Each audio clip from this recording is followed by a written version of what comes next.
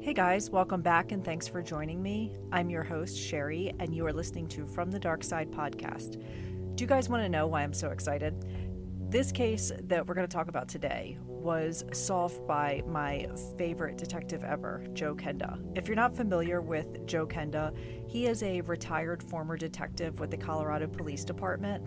He is 76 years old today, and he has been married to his wife since 1967. I follow them on social media, and they are just adorable. Now, Joe Kenda had 387 homicide cases during his career. He solved 356 of them. If I was murdered, I would want Joe Kenda assigned to the case. He is the best of the best. He's like the Tom Brady of homicide detective work. He has seen everything that humans are capable of. I can't imagine how many grisly crime scenes he's walked into. He even discussed that his work has given him forms of PTSD. He is retired now and works on the popular television show Homicide Hunter on the Investigation Discovery Channel. Homicide Hunter is a show that showcases some of Joe Kenda's cases that he solved. He was contacted by some producers who said they wanted to have him talk about his cases. It ended up going for 9 seasons. The one we're going to talk about today was featured on the show. There are 144 of Joe Kenda's cases featured on the show over a span of almost 10 years. He also has the American Detective Show and a brand new show called The Man with No Face. It's about a murder that took him 30 years to solve. It was one of his toughest cases.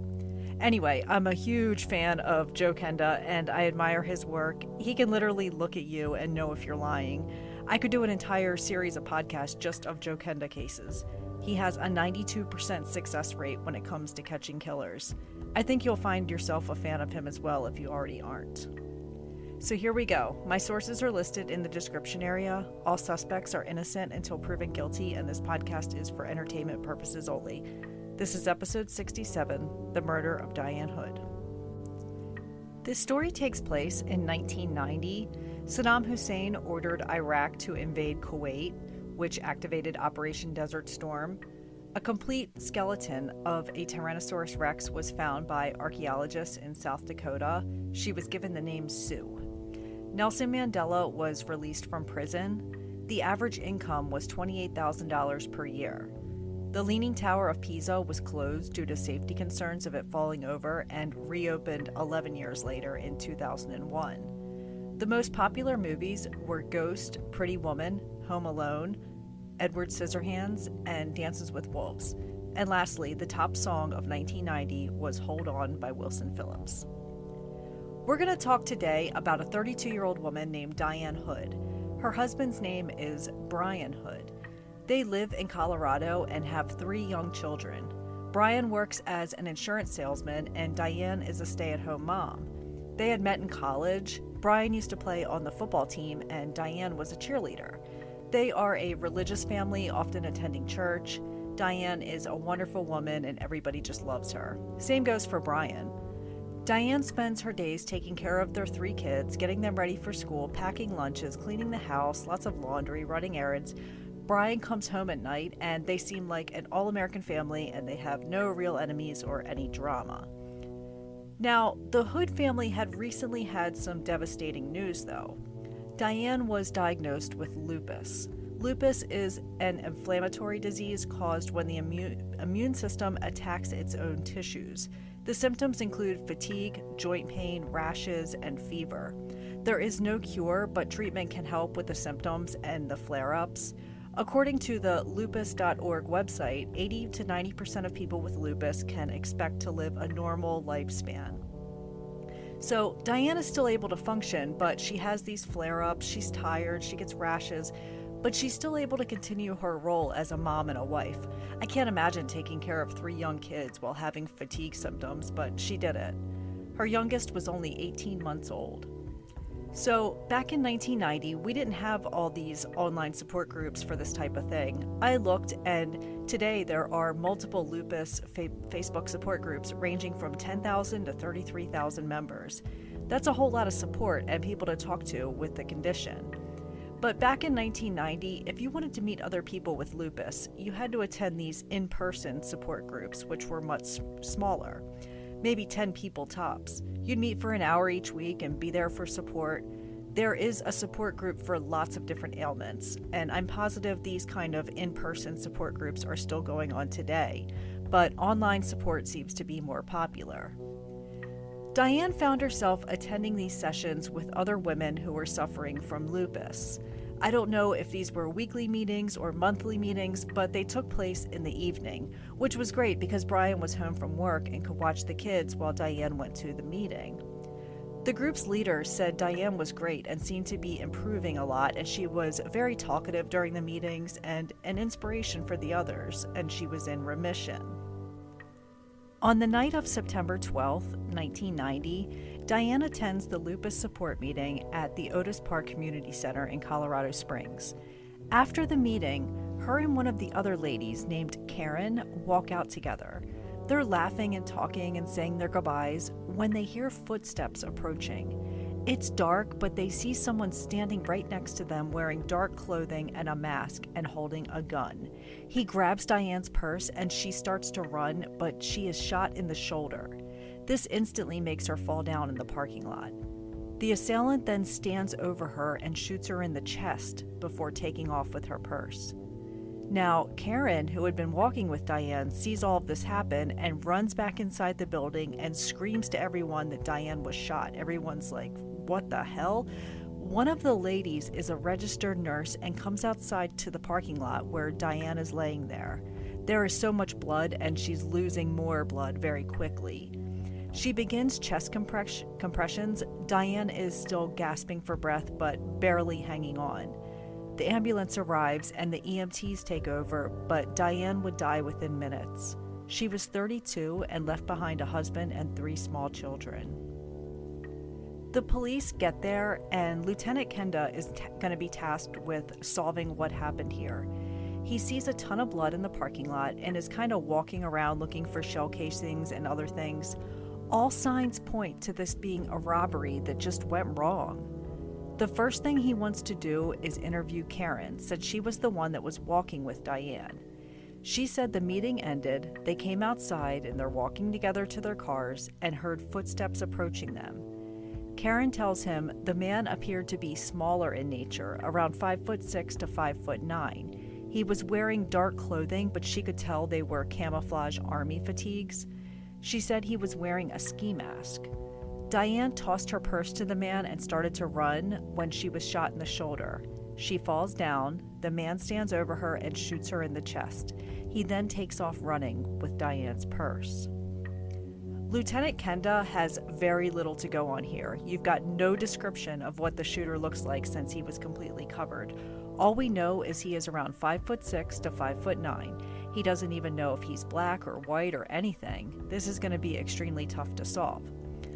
A canine is brought out to the scene, and this canine is going to trace the scent of the shooter.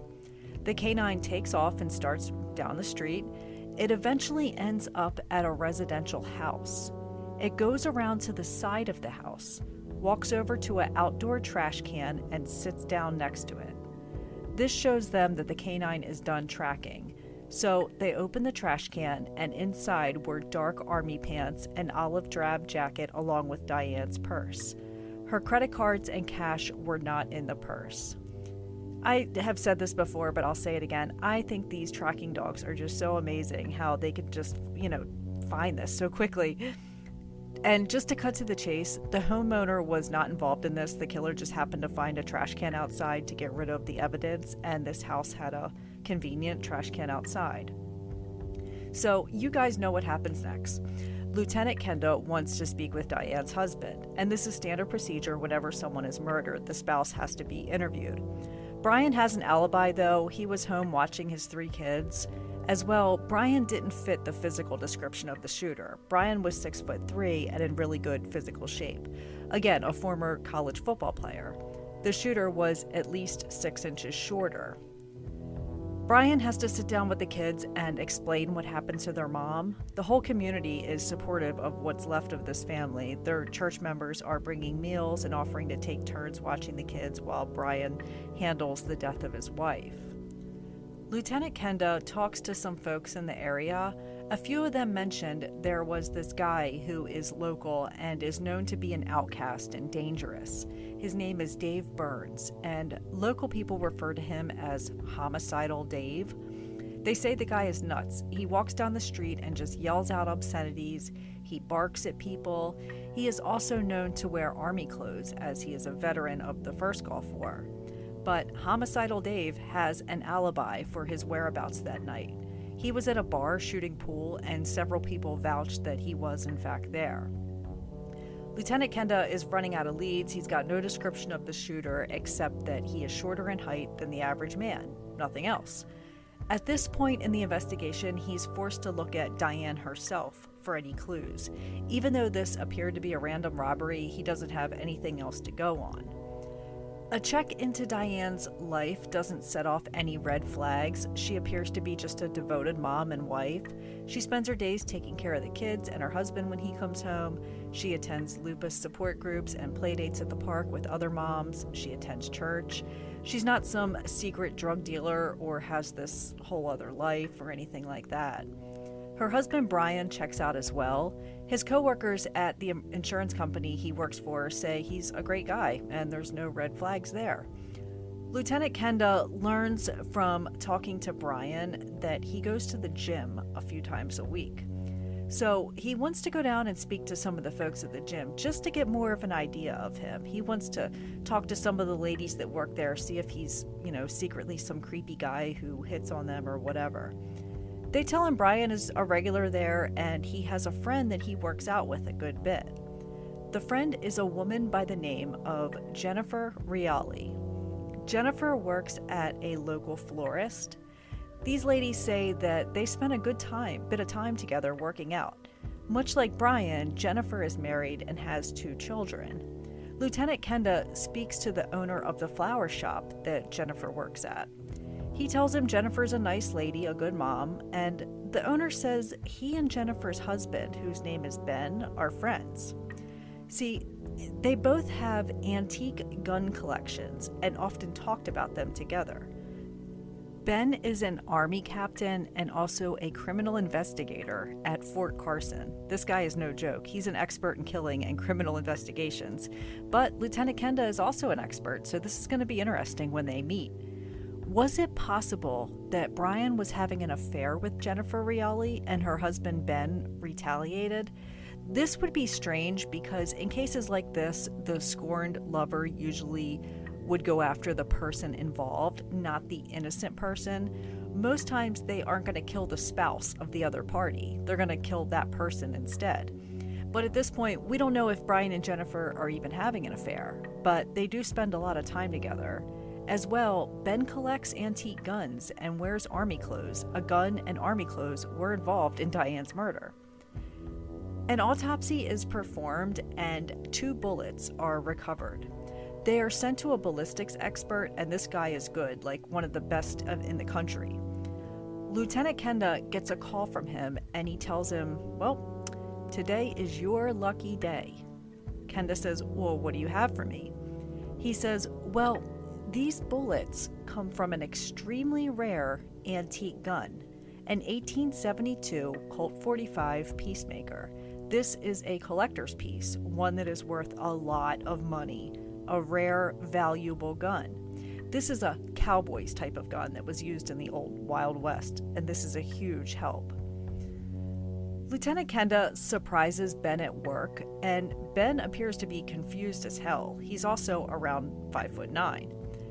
He tells him he heard he was an antique gun collector and wondered if he could talk to him about it. Ben says yes, he does own a 1872 Colt Peacemaker. It was a gift from his grandfather many years ago. and Lieutenant Kenda says he has reason to believe it may have been involved in a shooting. He wants to look at the gun so it can be analyzed for fingerprints. Ben brings them the gun, and it reeks of cleaning fluid, and they aren't able to recover any fingerprints from it.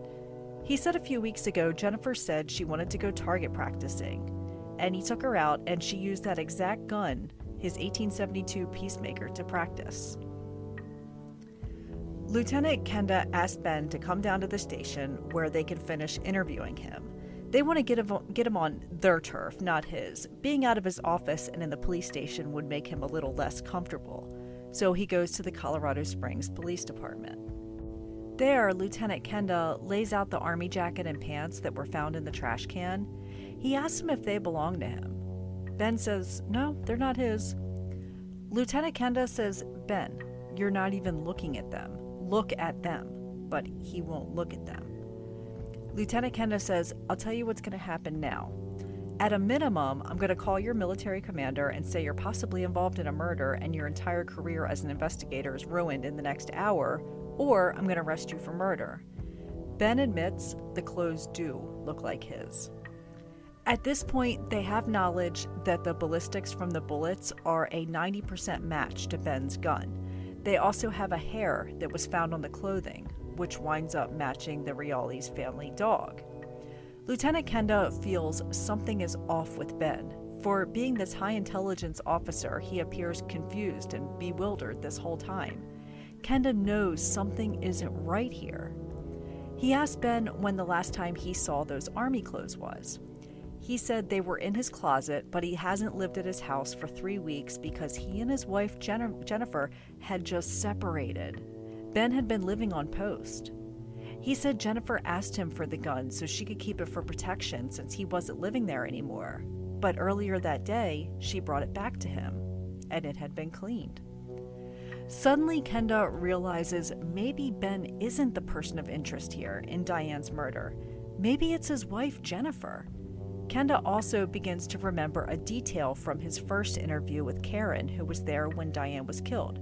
This detail didn't seem important at the time, but now it does. You guys have seen movies when a woman gets her purse snatched. The robber usually grabs it, puts it under their armpit, and runs off really fast.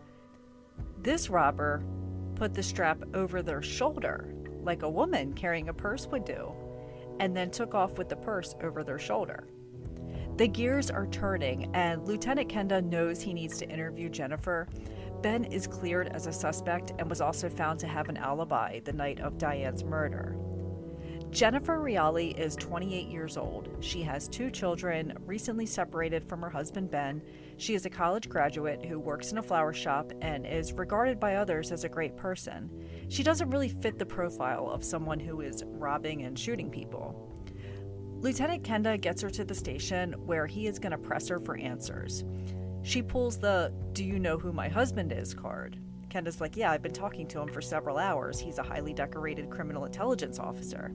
Ben is still at the station and sits next to Jennifer during her interrogation, and he's having a tough time believing his wife is capable of doing this. First, he learns she was having an affair, and then he learns that she may be guilty of murder. Kenda presses Jennifer for answers. He tells her, this is Ben's clothing, this is Ben's gun. She says the gun must have been stolen, but Kenda tells her killers don't usually return the gun when they're finished. She is denying everything, and Kenda puts her into a corner with his questions. And Ben tells him, you can't do this. He starts screaming at the police and really acting out. Kenda calms him down and tells him, Ben, this doesn't have anything to do with you. You need to distance yourself from this. You're an innocent person in all of this, which Ben understands. Finally, Jennifer admits that she was the one who killed Dianne Hood. She shot her and stole her purse to make it look like a robbery. Kenda got his confession. But Jennifer says this wasn't her idea.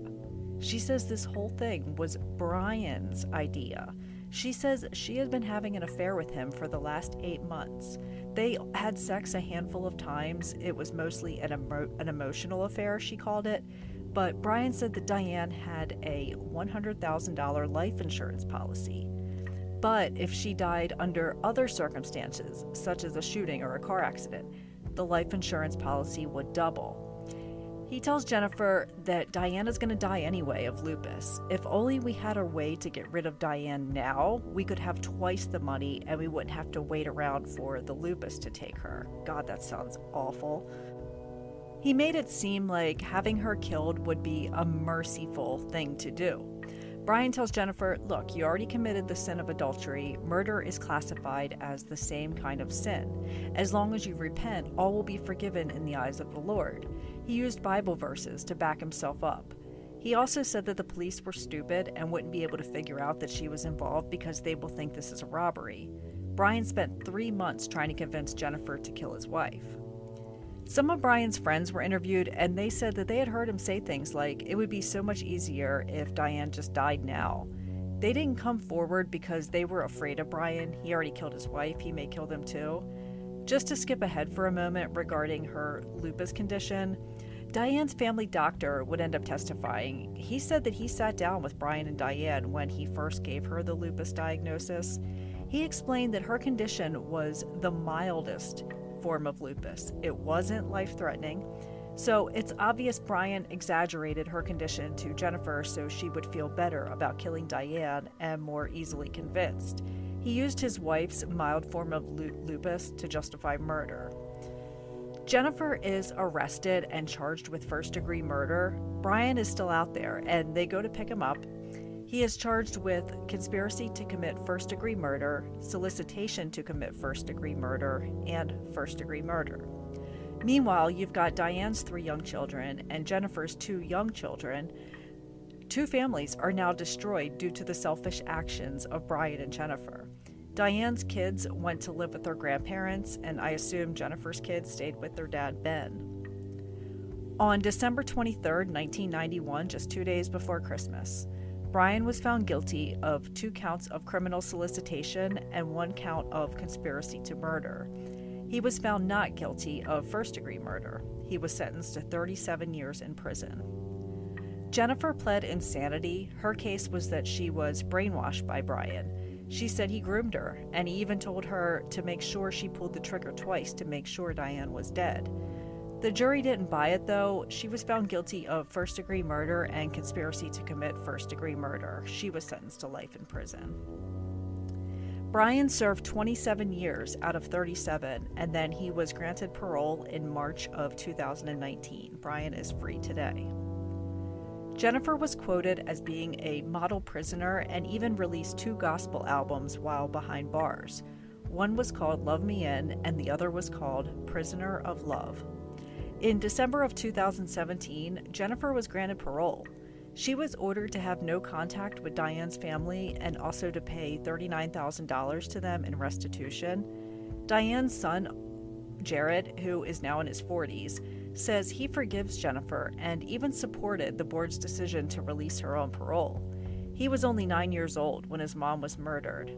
He said from what he remembers of his mom, she taught me to be a good sport and to walk in the fruit of the Spirit. I will honor her legacy by continuing in the way of Christ. I believe this is what she would have wanted. Jennifer was released from prison in December 2017, and in a weird turn of events, Jennifer died 3 months later of pancreatic cancer. Lieutenant Kenda says, "What does a murderer look like? As it turns out, they look like the cute mom next door." Rest in peace to Dianne, who, if alive today, would be 65 years old. I'll see you all again soon. Take care, and much love to you all.